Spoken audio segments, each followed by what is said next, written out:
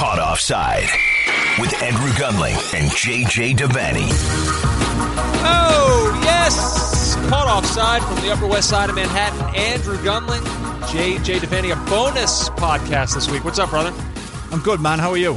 I'm doing well. Surprise podcast. We didn't tease this at all. No, I'll be honest, I'm as surprised as anyone.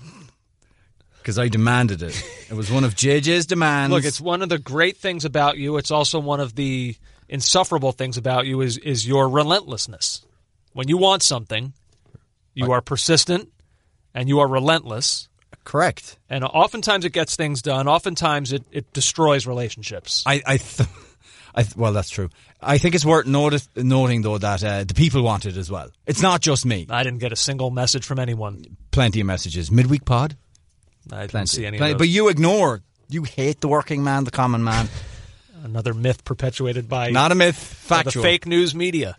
One quick thing that only became a problem for me moments ago when I first saw you walk in here. Oh. So we're supposed to have this like little mini photo shoot after we record this podcast today, which is nice. Yeah. So I texted you last night. I guess I said basically, hey, wear something that would be good for this. No. And so you have rolled in. Liar! What you said was, wear something you like, I guess. So I thought, soccer podcast, I'll wear my Paul McGrath t-shirt. Well, whereas you come dressed, but like as you always do, a button-down shirt, button-down, middle management, insurance salesman. Well, we've had two of these before, and each time we've been told essentially to, like, I didn't think it needed to be said. Now, how ridiculous are we going to look? Don't care, because otherwise, what's the point? We have to reschedule. What is the point? Well, you can't have you wearing that shirt with me wearing a normal button-down. It looks ridiculous. No, it doesn't. We're not doing it. I'm going to tell Scopin right now that we're going to reschedule for another day. No, it doesn't. Because you can't follow simple instructions. So we have to be uniform. Yes. And by the way, we're doing it for photos that we can sign. There's a couple of fans have requested signed photos, which is... More than a couple. Thousands even. Which is just a boost my ego did not need. But... So we're doing this shoot so we can have photos that we can sign. Right. That's it. It's not a vanity project. It's just so we can give something quickly away to people who want them. We're going to reschedule. I want every one of you to request one now. But the point being is, if you were to hand somebody a photo of just us, no branding on it, just us wearing button-down shirts, what would you think? You think, oh, that's a big rival to Celino and Barnes, the insurance lawyer people, accident people. Have you actually lost your mind? No, we are two white guys. When we wear shirts, we are bank managers. We are middle managers. We are corporate guys. We're nothing. Why would we not do something football related? Why would you not have told me that beforehand so I could have followed suit? Every time we've done this before, we've been told to wear button-down, normal, static color shirts. You said wear you something should have said to like. Me, but previous photo shoots indicate that this is what we've always been told to do. If you were going to go so far out of the realm of what we've been told to do before, you got to tell me. This is ridiculous now. You don't look. It's a nice. We're not doing it. We'll do it next week. Are you serious? 100%. 100% serious. Oh yeah. I'll wear a t-shirt. I don't have any problem with you wearing a t-shirt. I just think it'll look ridiculous if I'm bank manager and you are cool guy. It's just a t-shirt. You even said yourself that we look like bank managers if we come in so you can't spin it as no big deal now. Wear it again next week. I don't care. By the way, there's nothing wrong with being a bank manager per se. If you're in the middle of Iowa and you're I see what you're doing. What? You're desperate to push the narrative that I am the complete geek. No. And you are cool and hip. I've never been And you're cool. desperate for these photos to go out that paint that image.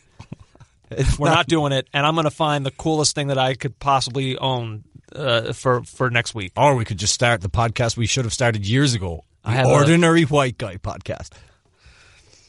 It was distressing when you walked in here wearing Was it really? You took your coat off, and I said, oh, my God, he's wearing that. I have a shirt in my office in Midtown. I can go get one. You're not going back to your office and coming back again. All right, come on. All right.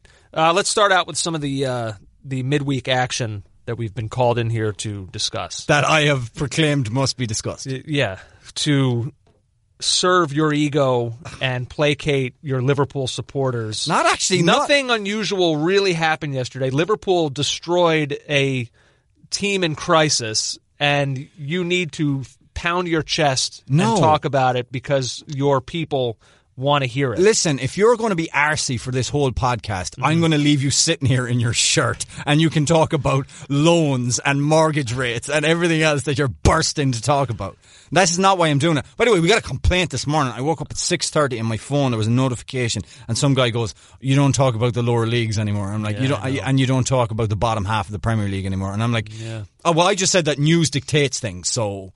Mourinho going to Spurs is going to take up a lot of our bandwidth. But Everton are in the relegation zone. I think we talked a fair amount about them. Right. I think this is important kind of to talk about Everton right now because it was jarring yesterday to see it. I knew, because I'd seen enough of them this season. I've watched them about full games of theirs about 3 or 4 times, that's a lot of a bad team. And there was always moments where they were in games and they usually shot themselves in the foot, or they just weren't very good.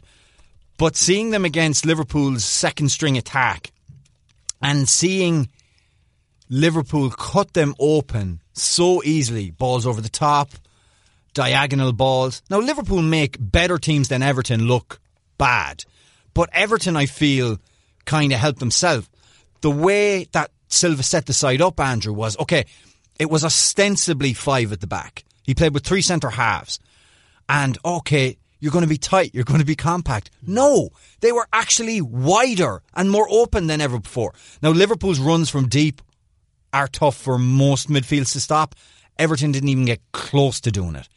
Like, really, you're wondering if Salah and Firmino had started and the midfield had been changed a little bit, would this game have been 7-0 at halftime?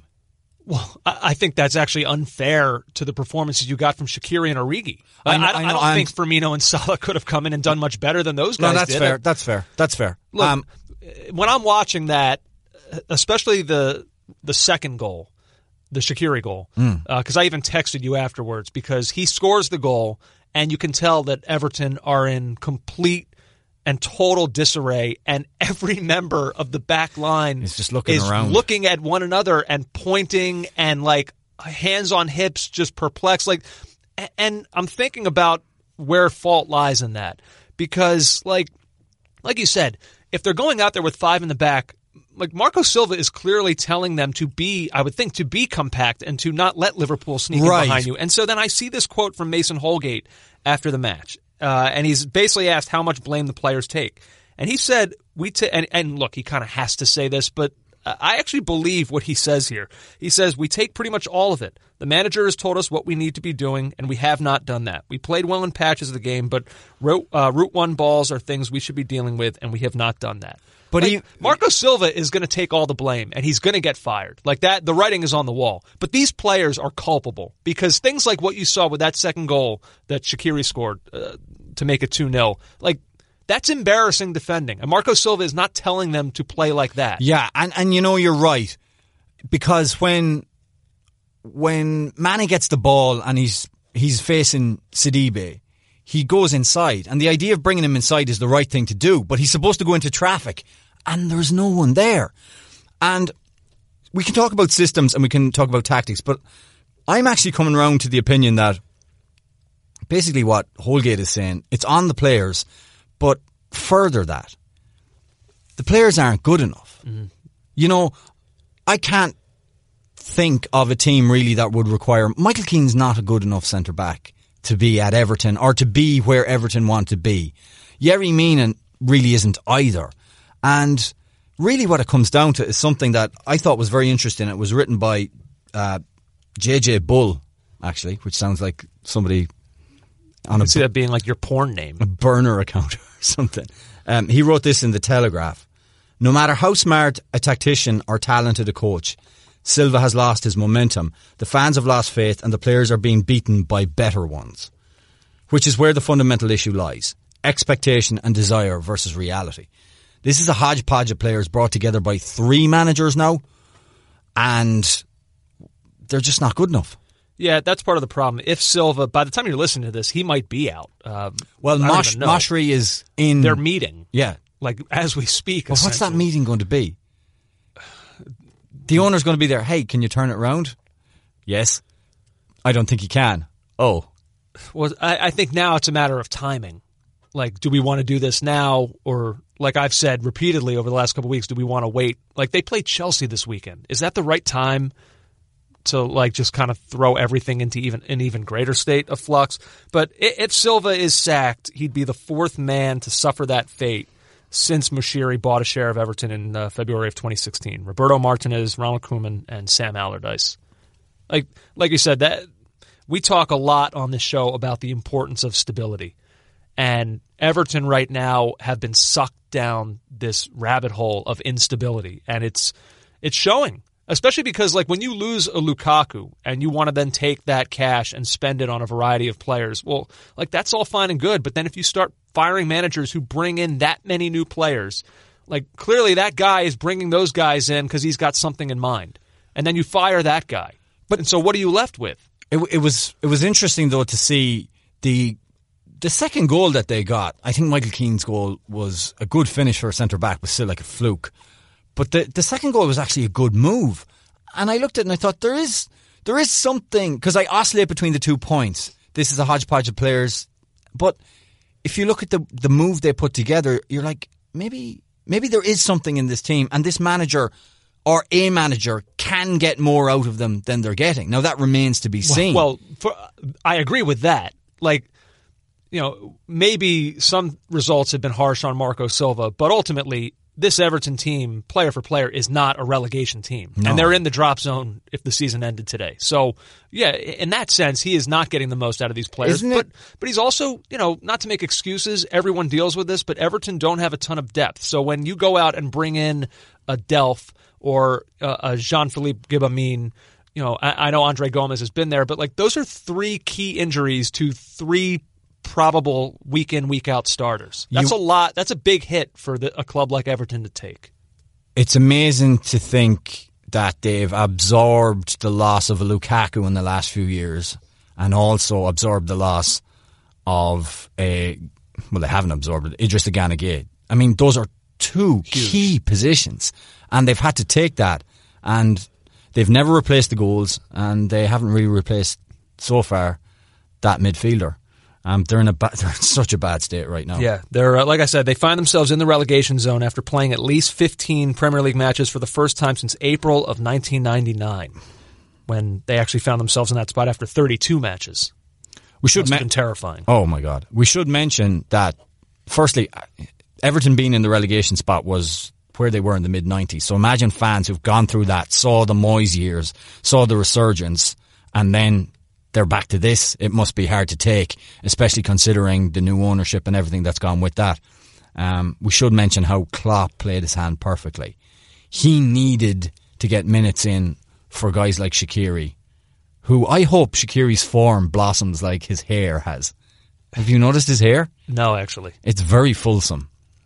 I'll look again. Yeah. Look at him 6 months ago and look at the hair now. He's had a bit of a David Silva regeneration. But whatever. He was very good.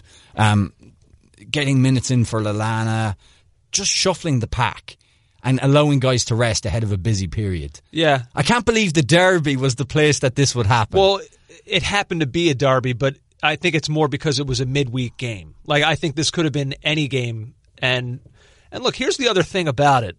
Jurgen Klopp, this is going to sound really arrogant, but Jurgen Klopp is 100% right when he said what it is that he said after this game. When he was asked about it, he said, "We did it because we can do it." Like, how many goals in big moments does Divock Origi have to score before we can see him in their starting 11 and not think of it as a controversial decision? And also, what a finish. His first touch was incredible. Yeah. And like he's now done this. He scored in a Champions League final. He scored huge goals in a Champions League semifinal against Barcelona. It's not crazy to see him out there against Everton. It still shocks me that he comes up with these. He is the David Fairclough of this era for Liverpool, where he scores big goals in big games, but generally he wouldn't make your starting 11. He's just that player. It's amazing to me. I don't think he's going to go out and score. He's kind of the definition of a super sub. He's not going to score 15, 20 goals a season. He's just not going to do it. But when he scores, it will matter. And I think his composure last night was brilliant in front of goal. Yeah, so I don't even see it as a big deal anymore when they just. And by the way, like, okay, they made 5 changes. We mentioned Origi, who I don't even look at it as like that much of a downgrade. But like they still played with their all-world fullbacks and Virgil van Dijk and Sadio Mane, who I also wanted to talk about because I think I now look at him as being the best player on that team, with the possible exception of Van Dijk. But I should say the best attacker on that team because he has added an element. I don't think that's crazy. No, I don't think so either, which is why I'm saying it. Because he's added an element to his game that I don't think has been there in quite the way it is now, which is a general playmaking ability. I think he has 4 assists now. Yeah. I think he only had 1 last year, which is a low bar. That pass for the first goal was sublime, was perfectly weighted. And then the second goal as well, the way he set that up. So after taking an incredible pass from Trent Alexander-Arnold, which we've now just kind of grown accustomed to him being able to do that routinely. That's like just the classic Liverpool goal. But for Sadio Mane to now not just be a goal scorer, he did score in this game too. Probably should have had more. But like to just be a general playmaker for everyone around him, I really think he's the biggest threat going forward of anyone on that team. We should probably play that second goal where he's absolutely crucial in setting it up. Now there's space ahead of Alexander-Arnold, who speared it for Mane. What a pass that is. Sidibé's in reverse. Mane's forcing him back. Sadio Mane. Shaqiri too. So smooth. So sweet. Splendid, succinct Liverpool football. Really was. They're a joy to watch right now. An absolute joy when they're in that kind of mood. Yeah. It's hard for me not to gloat. No, it's not. Well, no. What did they score? They scored 4 on 5 shots in the first half. Was that right? Yeah. I mean, they're so efficient. Yeah. And you're right. It could have been. It really could have been more. Everton were probably fortunate for it to only have been what it was. Yeah. Bad times for one Liverpool club. Truly amazing times for the other. 32 unbeaten for Liverpool now. This is crazy. This is just a casual stroll to the finish line. Hope so. Not sure. Not sure, huh? Yeah. Life is a way of throwing curveballs. A baseball man once told me. What baseball man? No one ever said that. Buck Showalter, me and Buck were having a beer one night and he said, JJ, life throws you curveballs. And I said, Buck, you're drunk. Wow. Let's see. Can we continue or do you have more gloating that you'd like to do? No, I don't. And also, I have, like Everton, because I didn't grow up in the city, and do you want, I should make an admission right now. Mm-hmm. So back in the day, in the 90s and in the 80s, you could write away to professional clubs for trials. Now, usually you would have a supporting letter from your schoolboy club and you would be a player of note if you were going to pick up a trial. But often, you know, maybe you would be offered a trial if you could send videotape or something. I wrote my letter when I was 10 years of age. Guess who I wrote to? I wrote to 2 clubs in the Liverpool. In the Premier League. Nope. I looked at it and I thought, I'm never getting into the Liverpool squad. Right. I never even thought about being a youth player. I thought about, well, there's no spaces for me in the senior team at 10 years of age. I've got to lower my expectations. So I wrote to 2 clubs.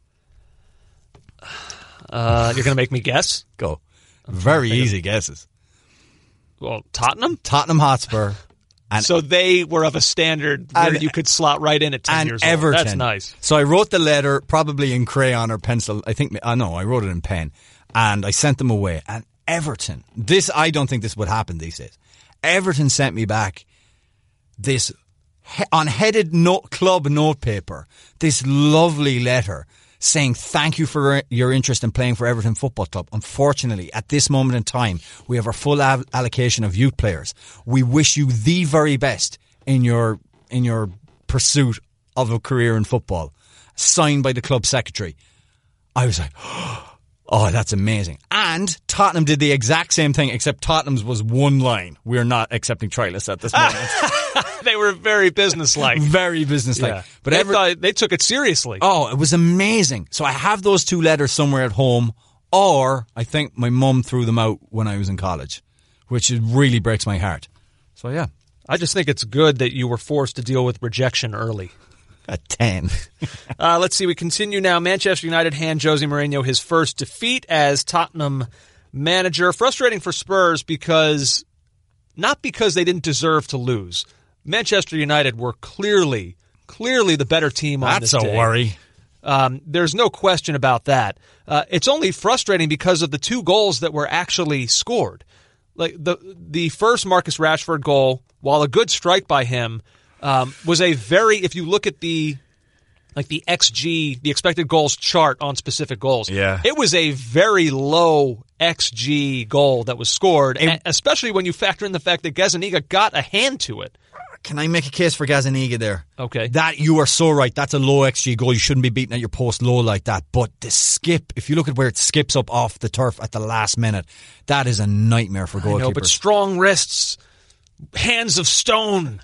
Hands of oak. Yeah, I know what you're saying. And Gazzaniga's done a good job filling in, but he has yielded a few of those, which against a good team you can't afford to do. And then the second goal, I mean, look, Aurier getting absolutely roasted by Rashford was one thing. That was a beautiful part of it. But then, like, the Sissoko penalty, and I know it went to VAR, and to me, like, it was handled correctly. It was inconclusive. It was ruled a penalty on the field, and I think it had to remain that way. And it was. I'm going to go under the assumption, if I'm wrong, then I'll apologize to Moussa Sissoko at the first opportunity that I get. But like, I'm going to go under the assumption that he did step on Rashford's foot, and if he did, it's brainless. Because where's Rashford going? He's at full speed, and he's a yard from the end line. If you watch the way the ball ran, he probably wouldn't have made that. Right. So, like, just general awareness. And I can't kill Sissoko for it, because I think sometimes he's making up for some of Serge Aurier's issues defensively, and I think Sissoko is being asked to do some things that maybe he's not necessarily responsible for, but, like, just general awareness, and it cost them. You know, it cost them 3 points in a situation where they really, really could have used even just 1 point there. But props to United, really props to Rashford. He was sensational. I think Ole Gunnar Solskjaer said it was the best game he's seen him play. Probably could have had more. Gazzaniga flicked one up onto the crossbar that Rashford hit beautifully from about 25 yards out. That was a great strike. It was a man-of-the-match performance, an undeniable one. And huge for United as they now prepare to face Manchester City. Can I read something to you quickly? Yeah. Because I want your take on it. Obviously, I didn't get to see all of that game. I only saw highlights later on, so I can't really get a feel for it. Daniel Story wrote this on Football 365. But lads, Tottenham, that was as bad as anything produced in the final throes of Maurizio Pochettino's reign. They were bereft of ideas and dependent on individual inspiration instead of any clearly devised attacking plan. No teammate created a chance for another until Lucas Moura laid on Heung-min Son's 52nd minute effort. The truth is that this defeat was no more down to Mourinho than the 3 victories that preceded it. The mystical bounce engendered by managerial change effectively boiled down to superior finishing, a facet impossible to coach in 2 weeks. Look, anyone that thought that this new manager would show up and instantly cure whatever was wrong with this club that's delusional. So, you know, yeah, part of it is new manager bounce. Part of it, I think, was players who were underachieving for whatever reason under a previous manager. I think it's a little bit unfair to just say any of the success of the past 3 games is down to just a new manager bounce. You know, he said it's not down to that. He said it's... that's what I meant. Yeah. But, like, look, part of it, too, is quality of opponent. Like, you can say what you want about Manchester United, but I think they're establishing themselves right now as one of the best 4 teams in England. That would mean having to knock one of the current top 4 out. Well, okay, they're not better than Liverpool. They're not better than Leicester. United establishing themselves. Not better than City. And I guess it could come down to maybe Chelsea or United for who you think is 4th best. You've lost me here. Okay, so who are your... United right now better than, like, Leicester, better than... No, I didn't... What did I just say? Right. I said they're not better than Liverpool, Leicester, City, and then I think at some point we'll find out if there's some sort of... You think they're progressing under Solskjaer? You think they're going in a... Well, all right, maybe... No, I want... Because a lot of people think that. There's plenty of people who think that the youth he's bringing in and down the line everything will reap rewards. I'm just asking, is that what you're saying? No, I don't think I would go that far to say that, but I do think... So Tottenham should be beating them then? No, but I'm not willing... But that's not what I'm saying either. I think that's the point that I'm trying to make in this that they're clunky fashion. Much of a muchness between them? Well, that they're kind of both in the same boat? 2 weeks ago, Tottenham were an utter disaster. So is it like that nuts to think that Spurs would would change managers, but everything else remains the same, go into Old Trafford and struggle? By the way, only lose by 1.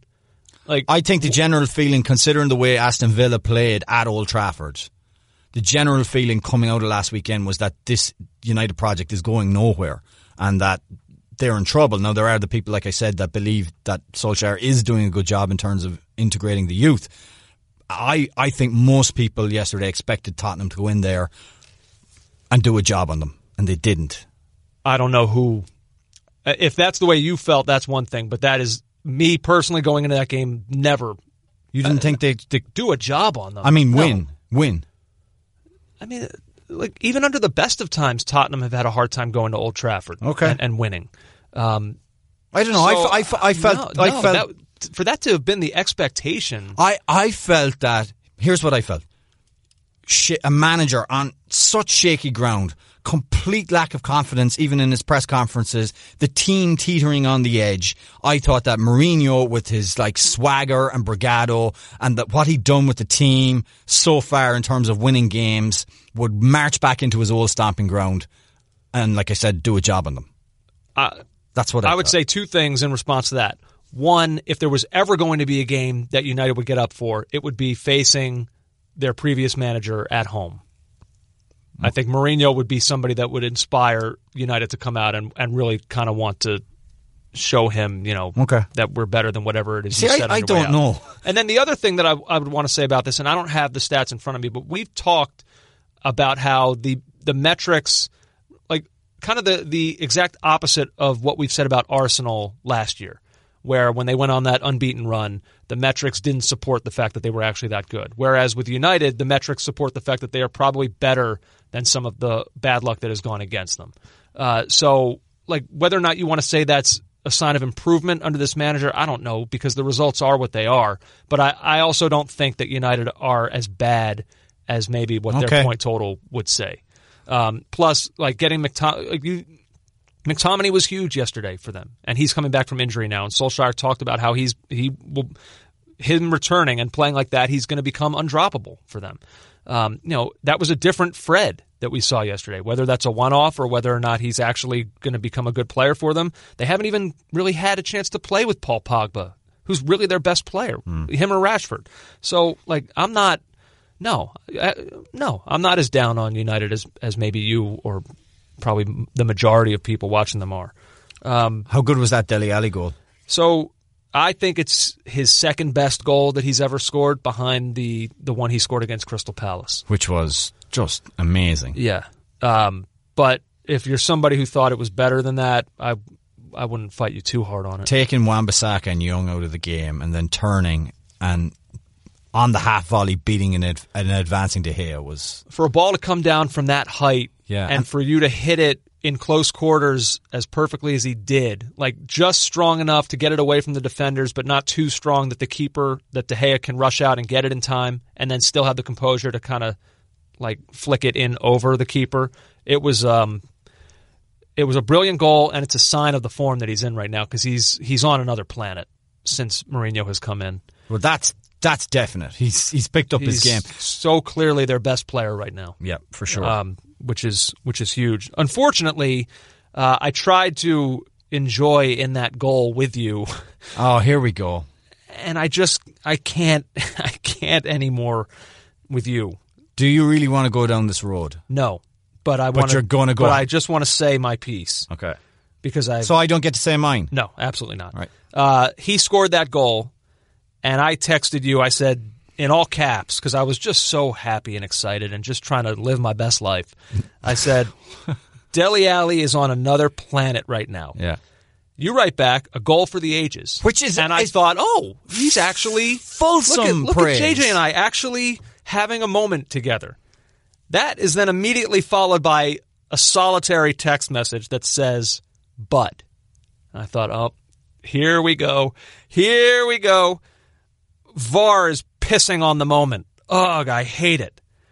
And I just, I can't. I can't. Endless do this. replays of a handball that wasn't there. I mean, I can't convince you how this affects fans in the stadium, and we're seeing the effect it has on players now with their non-celebrations, waiting for the call to be given that the goal is green lighted. I guess I'm just going to put it down because I don't want to be mean or nasty, and I don't want to like try and push my views on you. I'm going to put it down to that delays in US sport are so prevalent that you just don't care nor don't notice in soccer. And I would say to you that no one celebrated that goal differently. Like, I keep hearing that people aren't celebrating goals. I'm not seeing that. The away end was deafening when he scored that goal. It didn't sound like anybody supporting Tottenham yesterday cheered that goal any differently than in a pre-VAR world. Yeah. And look, they looked at, like, to me, that was the example of how it's supposed to work. It was really close. There's part of me that thinks he might have actually used his arm inadvertently, but we know what the rule is. Any part of the arm that's used to score a goal, then it's taken off. So it was looked at. It was inconclusive, so they went with what was on the field. I didn't think it was that overbearing in how long they looked at it. I thought it was incredible. You think if it's 15 seconds, it's too long. Here's where I am with you. You know how much I love Band of Brothers. I can almost recite the series by heart. But there's a scene when one of the characters, Cobb, Private Cobb, he's had it. It's near the end, right? And he's just had it, and he's going on and on. Is this where they're on the edge of the river? It's after the patrol. It's the episode where they go on patrol, and it's like an unnecessary patrol, and another member of their platoon has just died, right? And they're just like, and he's like, they all know conditions like this sucks. You know, the conditions are bad for everyone, but this exchange happens. Are you drunk, trooper? Leave me alone. Answer the question. Yes, sir, I am drunk, sir. Drunk? Sick and tired of patrols, taking orders. Hey, Cobb, shut up. It's boring, okay? That's your Cobb, and I'm Martin, Sergeant Martin, who says that to him. That's where we're at now. Like, yeah, I came on this show a few weeks ago, and I said, yeah, there's problems with it. Like, we all get that. No, you don't. We all get that. But, like, you, it's your continuous moaning when we've all come to the realization that there are issues. Sure. But, like, even when it's used in a proper way, the moaning continues, and I'm going to block our account. I can't see your tweets anymore. I can't do it. The moaning. Like, well, I texted you, so what are you talking about? But I saw your tweets also. Yeah, but you saw the text first. And then I was on Twitter, and then you basically repeated it. I think you moaning about me moaning is way worse than the actual original moaning. I will not let you spin this. No, you. I'm not stopping. I have principles. Yeah, we're all aware of what they are. Like, who are you trying to, like, whose mind are you trying to change at this point? I don't know. I'm just glad you brought some flavour to this conversation. We haven't really had a Band of Brothers VAR discussion. Anything else from yesterday? I guess I wanted to at least mention City. First of all, City debunked the idea of being a top side and Burnley being a tough place to go to, as they absolutely ransacked them. What a goal! If we're going to talk about great goals, I thought Gabriel Jesus' that he just sort of like and Rodri bent around. Rodri had a good goal too. Oh, Jesus' goal was that was a brilliant goal and a much needed goal for him, I would think, after the weekend as well, where he would probably feel he should have scored the winner. Yeah, he played well. He scored a couple. I haven't seen, maybe you have, but I have not seen anything indicating that Aguero will be back for the derby this weekend. No, I don't think so. I know when the injury initially happened, Pep had said it would take a miracle for Aguero to be ready for the United game. So I'm going to go under the assumption, especially with Jesus playing as well as he did midweek, that it'll be him again. Palace grinding out a win against Bournemouth was interesting and expected, because Palace are, I don't know, Roy Hodgson, you can say what you like, the job he's done there. And I will talk more about it next week. We don't have time, but it has been pretty phenomenal. Wolves beating West Ham. You'd never think West Ham are going to put two back-to-back results, kind of showing what an aberration the weekend was. And I don't know how Pellegrini survives. The mood amongst the natives in East London is not good. Yeah. And Lampard, Chelsea beat Aston Villa 2-1, and Lampard talking about Christian Pulisic was pretty interesting too. Yeah, really impressed. I think he's playing really well since he got himself in the team. At Burnley, he gets his goals. He's carried on with the form he's scoring. He can score more. I think what we've got a player in Christian is someone that's really exciting us. But when you see this type of player, I think in the modern days, you see them and you see their quality, and then all of a sudden you see that there's another level, which is goals and absolute assists. And I think he's got all the abilities to go on to that extra level, which is the top level of world football. But at the minute, he's doing really well, and hopefully that'll be the next part of the progression. Imagine, Andrew, if he does the Mo Salah method at Roma. So Mo Salah wanted to work on his finishing outside of training all the time, dedicate himself to it. So I won't say he built a pitch, but he expanded his backyard and put a goal in, and used to pay youth team goalkeepers to come round to his house and practice his finishing. If Pulisic adds that to his game, Lampard is 100% correct. I saw a guy who we've talked about before, Arthur Kogan on Twitter, who I think he's the only one who loves Pulisic more than you and I do. But it wasn't actually his video, but I think he either liked it or retweeted it. But there's basically a highlight reel video of Pulisic from this game. Now, look, some of the highlights that they take are pushing the limits of the term highlight. But definitely, yeah. But you do see the one thing that I take away from watching it when you do see these clips one after another is, I think, for me, what's becoming the most admirable trait in Pulisic's game is that he's always looking to push play forward. Yes. There's not much lateral movement. It's get the ball and then turn upfield, whether it be a quick pass or himself just taking it and driving at defenders. And the positions he finds himself in are always advantageous towards getting shots off or creating something in front of the goal. It's very, very good. It's funny how Twitter makes you, after all these years watching the game, makes you think, maybe I'm not seeing, maybe I'm not getting this. Because after the Norwich game earlier in the season, I thought he had a really fine game and he had an assist and should have had a couple of goals in that game. And afterwards, Pulisic, kind of worrying. All the tweets. You're like, am I watching the same game? Right. It's good for Frank to come and validate my feelings. Yeah. It's nice of the manager to validate your feelings. And one other thing I did want to mention, a couple weeks ago we were talking about the Southampton-Arsenal game. And I sat here and I was so angry. I said, how are Southampton not scoring more goals? Look at the chances they're getting. And you then said, well, this is what we've always said about them. They don't have finishers. That's always been their problem. Just as soon as we said that, Danny Ings has now decided to become that guy. I think it's now 4 straight games that he scored in. And he's someone that I would say I'm pretty happy for with his injury past. Got the chance at a big club, whether it be out of talent or lack of opportunity or injury. Never really was able to make any mark at Liverpool. You weren't sure where his career was headed. Now he's at Southampton, and now it looks like he's rounding back into the player that Liverpool were interested in the first place. Maybe it's only temporary, but if it is, I'm at least happy for him in this moment. I'm very happy for him, and even though he's no longer at Liverpool, every time he gets the ball and he's running for a 50-50 ball or something like that when I'm watching Southampton, I am crossing my fingers he comes out of the tackle okay, because that's really what's held him back.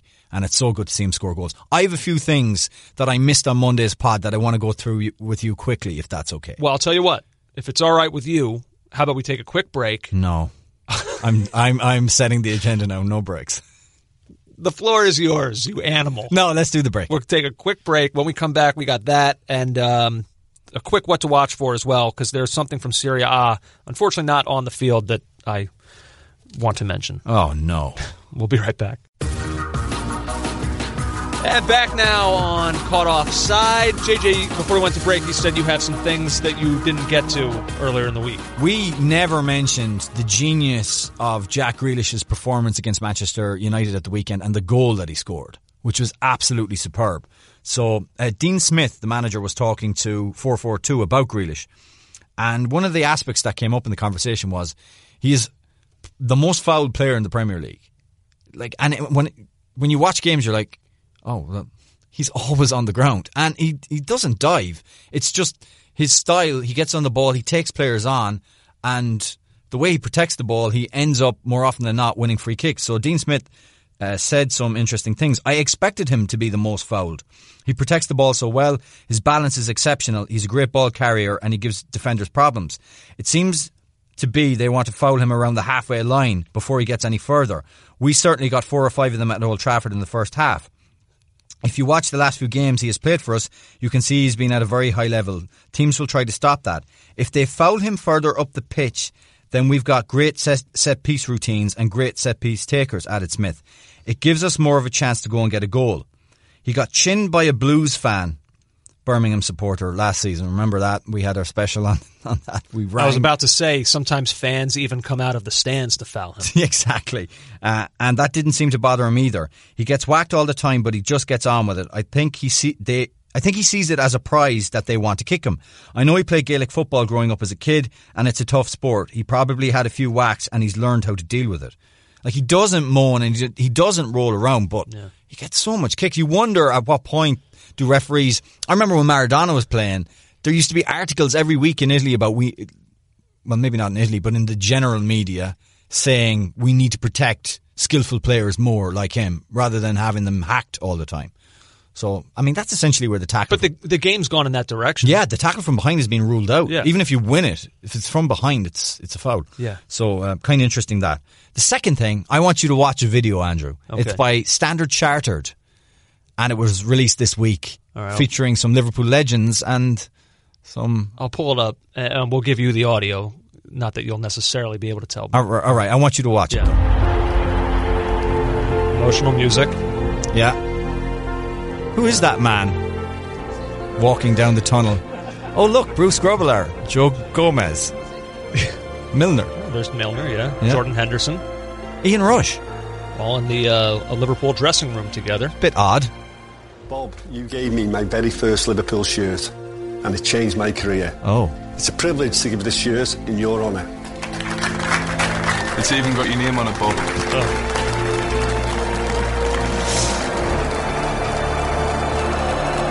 Thank you very much. Oh.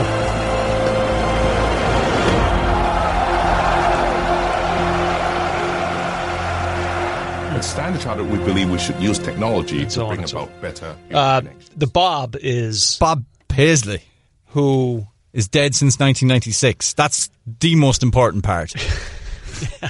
The legendary Liverpool manager who has been CGI'd to reappear and meet with a rather strange collection of Liverpool players, some of whom he would have managed and some of whom were not even born.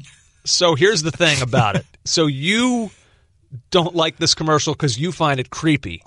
It's creepy. It's also a bank. A bank appropriating a dead man's legacy. Now, the family... I've seen the video that Standard Chartered did with the family where they get quite emotional. I'd get emotional if someone reanimated a loved one that had died 20 plus years ago. It's very Black Mirror. I don't know if I like it at all. What's the point of it? Standard Chartered want to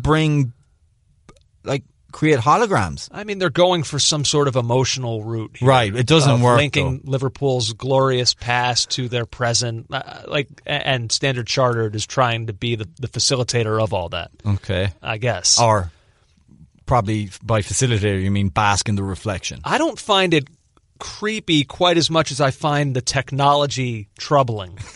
Where are we headed? If I could get rid of you and have a CGI guy here, I would do it. It's your dream come true.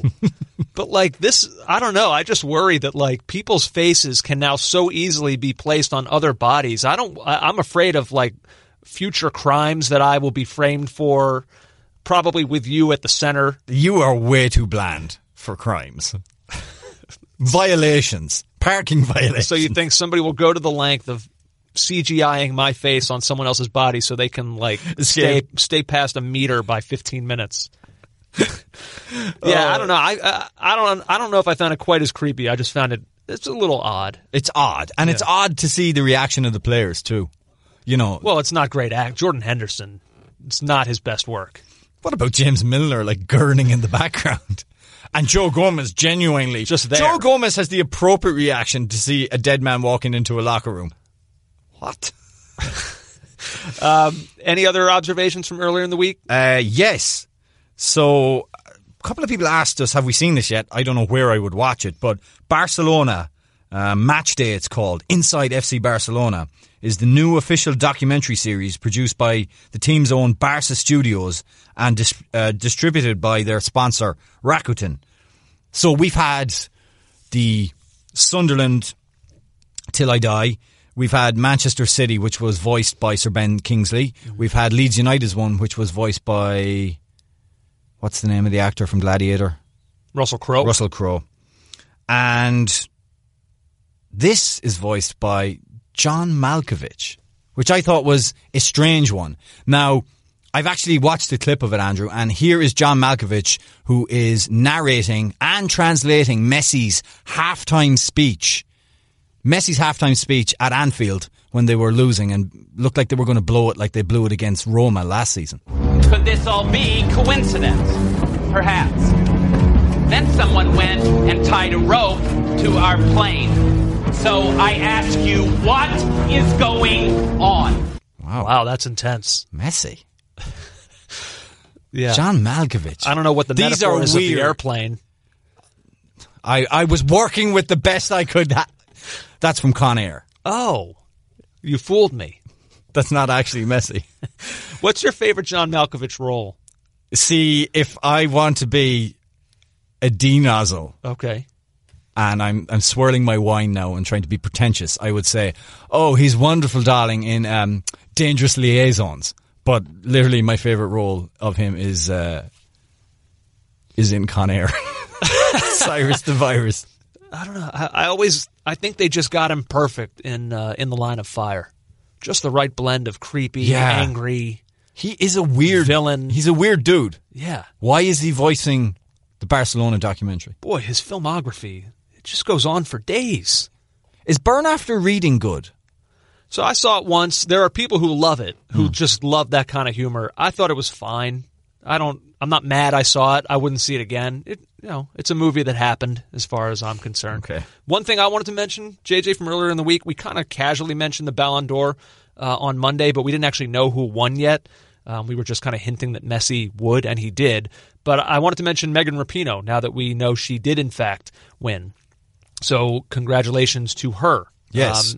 Obviously, World Cup winner. Scored 6 goals at the 2019 World Cup, 4 of which were go-ahead goals. 3 of which, it does bear mentioning, were from the penalty spot. But nevertheless, she appeared to, well, I don't know. I kind of came away from that tournament thinking Rose Lavelle was the U.S.'s best player, but Megan Rapinoe was certainly she has the highlight their reel most important in terms player. of the goals. Yeah. So congratulations to her. Also won FIFA's award for the best female player earlier this season. Obviously, we're happy when we see Americans take home prominent awards such as this. So congratulations to Megan Rapinoe. Certainly. 2 more things. The first thing, Sheffield Wednesday. They are in dire trouble, Andrew. They look as if they could potentially be relegated by the EFL or docked 20 points, which would leave them in the bottom and fighting for their lives in the championship. So basically, according to The Athletic, the charge against them is that a misconduct charge in the way that they dealt or reported to the EFL that they'd sold their stadium. So apparently owners now sell their stadiums from the club to themselves as a means of moving money or staying within the financial boundaries of the Football League. So this is from The Athletic. Wednesday lost nearly 10 million in 2015-2016, just over 20 million in 2016-17, and we're heading for a pre-tax loss of around 35 million in 17-18 until they, like Aston Villa, Derby and Reading, took advantage of a loophole that allows clubs' owners to sell their stadiums or training grounds to themselves to bank a one-off profit that can be used to offset losses elsewhere. Wednesday did this by selling their ground to Chancery, the owner, for 60 million, with an official profit on the transaction of 38 million. Now, you cannot, in the Football League, lose... there's a threshold. You cannot lose more than a certain amount of money every season, right, or else you're in trouble. And Wednesday used this transaction to make sure they stayed within that boundary. But apparently the timing in which they reported it to the EFL is causing some problems, and they could be... one of the sanctions against them could be automatic relegation, which is brutal. And history changing, like whatever their future is, like could be dramatically altered by that decision. And when you see what's happened in the Football League with Bury and Bolton already this year, it's pretty grim what's going on down there. And finally, the Scottish League Cup final on Sunday, It's Rangers v Celtic at Hampden Park. How early is their League Cup final? Yeah.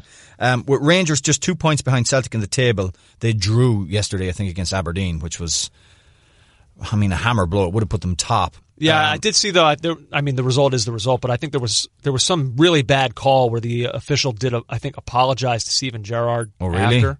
Oh, boy. But this feels like a massive one in the rejuvenation of Rangers. This is like the sliding doors moment. Should Rangers win and beat Celtic at Hampden Park on Sunday, does that change the trajectory of things now? Does that tip the balance in the old firm? I would ask you, though, would you not say that Rangers have kind of already been rejuvenated? I mean, I know Celtics still kind of own that league, but just the fact that Rangers so quickly went from where they were to just being getting right back to being Celtics' primary challenger. Yeah, but they've never been close. There's never been a close title race, and I feel like this season it could go to the wire. I know it's early, but Rangers look way better than they have in previous seasons. Yeah. One other thing for me before we do the quick what to watch for, I just wanted to say we're still about a week and a half or so away from El Clasico, which I think you'd have to say right now would be the biggest game of the year so far across Europe, with Barcelona and Real Madrid tied on points atop La Liga, and Sevilla, Sociedad, Bilbao, Madrid kind of all nipping at their heels.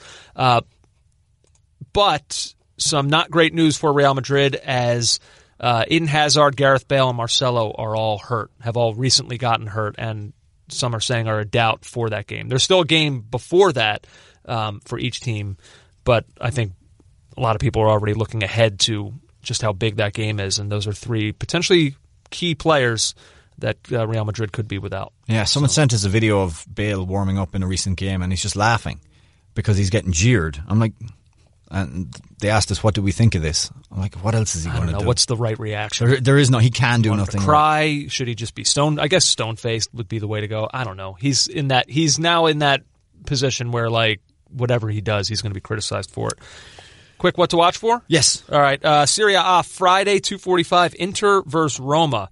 A huge game, but unfortunately, it's more off the field nonsense that has kind of clouded this one. Corriere dello Sport, the publication in Italy, their headline for this match read Black Friday and was accompanied by photos of Romelu Lukaku and Chris Smalling. Jesus Christ. I mean, just the word that comes to mind for me is just tone deaf. This is getting so tiresome. It is. The newspaper, they tried to defend it in a statement saying, white, blacks, yellows, to negate every difference is the typical massive error of the, quote, racism of the anti-racisms, said the editorial. Oh, that makes sense. That's good. Go run with that. They continued, the mental rabble of those casual moralists. Black Friday, for those who want and can understand it, it was only a way to celebrate diversity. If you don't understand, it is because you can't or you don't want to understand. That is the Italian version of what we have in this country and in the United Kingdom of, if you say something offensive, then going, it's political correctness gone mad. No, it's just being a little bit thoughtful and careful about what you say as regards to other people. I think they thought, I'm almost uncomfortable even trying to speak for them and get in their head, but I think they thought that it worked. That in some warped way it was actually promoting like the beauty of diversity. But I don't think it was executed in quite that way. That it's a Friday. Highlighting these two guys who have been great players for their clubs and highlighting their race, I think, is probably in reading their statement, that I think is what they're trying to say. And I think if that is what they were going for, it doesn't come off. And we're in a time right now, specifically in Italian football, where that's just not going to be the way that it's read. And I think they needed to know better than that. And so once again, I mean, I don't know, man, we're getting to a point where you just wonder, like, are players of color going to want to continue to be going to play for Italian clubs? I feel like that's something that if it were me, it's something that I would have to consider. Well, considering this week as well, we heard more comments, which I'm not actually going to repeat them, by the Brescia owner about Balotelli. It's every week coming out of Italy. If you can earn the same money somewhere, like I shouldn't even mention money. Why would you debase yourself by going there right now? Inter right now, I do want to at least mention something about the game. Inter are actually top. They have passed Juve by a point, 37 points to 36. What a season it's been for Inter. 12 wins in 14 games, a draw, a loss to go along with that. And they've scored some really nice goals, too, along the way. Yeah. And meanwhile, the team they're facing, Roma, are currently fifth on 28 points, tied with Cagliari, and 2 back of Lazio. So certainly a lot on the line. I mean, there's still a lot to go, but a lot on the line for Champions League places if you're looking ahead to that, and for Inter, a true title race in this league, which typically has been Juve's to lose. Well, not typically, has been Juve's to lose with Napoli as the primary contender. Napoli are 7th, and I think Conte is going to get that name then if he can pull this off. Imagine if Inter win. Conte will be your. I'm a team that's in around the top. I need a manager that's going to come in and get me a league. He's going to be your league win fixer. We've got the relegation fixers. We got the league winning fixers. Yeah. Look what he did at Chelsea. Yeah, you're right. Quick EPL Saturday, 7:30 a.m. Everton and Chelsea.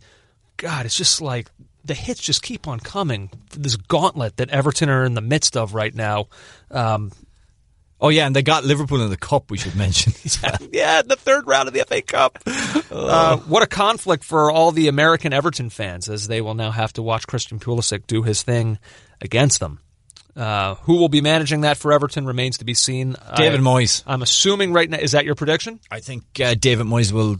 You think he'll come in right away? I think now it's Thursday at 1:00. Well, they're having the meeting right now. But I'm saying, even if they announce him, I still don't know if he'll come in right away and be on the sidelines. When's he going to come in? After. At least give him like a full week to be with his team rather than a day to prepare for Chelsea. He's going to pop out of a box at the training ground. Surprise! Also Saturday, 12:30, Manchester City and Manchester United. That is your marquee match of the weekend. United looking to keep the momentum rolling from their win over Tottenham. City the same over with what they did to Burnley. And then haven't mentioned Arsenal just because we actually don't know what's happened in their game yet. They play later today. But Monday at 3:00, they do face West Ham. In what has also been a really difficult stretch for the Hammers as well. I mean, it's Pellegrini, Silva probably before Pellegrini can't really afford. I think Pellegrini bought himself some time with the Chelsea win, but... Yeah. So there you go. That's about all I have for today. There was one other thing. I don't think I'm going to mention it, but I just finished binge watching a show. Yes. That you and I both... So many feelings about the final episode, but I can't say them in front of you. Do you want me to walk out the room? I kind of do. All right. I'm going to go. Because I just need to vent this to somebody. All right. Okay, I'm You're going to actually get up and leave. Going to walk out, say what you got to say, vent to the people. You're going in the control room? Yep. Tell me if you can hear me still in there. I don't know if the volume's up. I'm talking. Can you? I can hear you, so I'm going to have to go down he's going to actually have to leave and go all the way down the hallway. Because what I have to say, it's not even necessarily a commentary just about this show, but it's about a philosophy from writers or creators, showrunners, whoever it is that come up with storylines. And here is the message that I have to these people. When you leave the ending of your show with something open-ended that is supposed to be left to some sort of viewer interpretation, I am here speaking on behalf of viewers everywhere, and I'm here to tell you, we don't want that. We don't want viewer interpretation. When we invest this many hours in a thought-provoking show that is building towards some sort of intriguing finality, we want the finality. We want the resolution. No more viewer interpretation. I've never met anyone at the end of a series that they've invested hours and years in. I've never met anyone who approached the end of that saying, boy, I hope this is left in an open-ended manner. No! Stop doing it. Stop. Please, I'm begging you. All right, come back, JJ. We're good now. I had to get that off of my chest because it's a... I'll stop talking. He's walking back in the room, and he's back in. I can't wait for you to finish. I don't think I said the name of the show. Did you? Because I don't want anyone who... Oh, I said it. Oh, you did? Maybe I'll go... We'll bleep it out. Okay, we'll bleep it out. Because I don't want anyone to... Because there could be other people that watch this, but it's just something that I had to say. Well, this show... I can't wait for you to finish. This show, I'm 3 episodes into its final season, and I am enjoying it. Yeah. So It's been a slow burner, but I have enjoyed it. Well, the whole series is it's a slow moving, well, whatever. All right. Yeah. Hey, this was fun, man. A little bit of anger from me mainly towards you. Which is fine. I can take it. I forced us into doing this. Yeah, I guess, I don't know. I maybe we have a photo shoot now, although I emailed Scopin to say it's off. Did and you? We'll do it next week. Seriously? Yeah. Look, legitimate. Oh, my God. Well, I'm going to go get lunch then if that's the case. Okay. Yeah, it's about that time. Hey, this was a joyous. I thought it was a good podcast. Yeah, I enjoyed it very much. To you, I say... Take it later, fun boy. I'll see you. See you next week on the White Guy Podcast. You've been listening to the Caught Offside Soccer Podcast.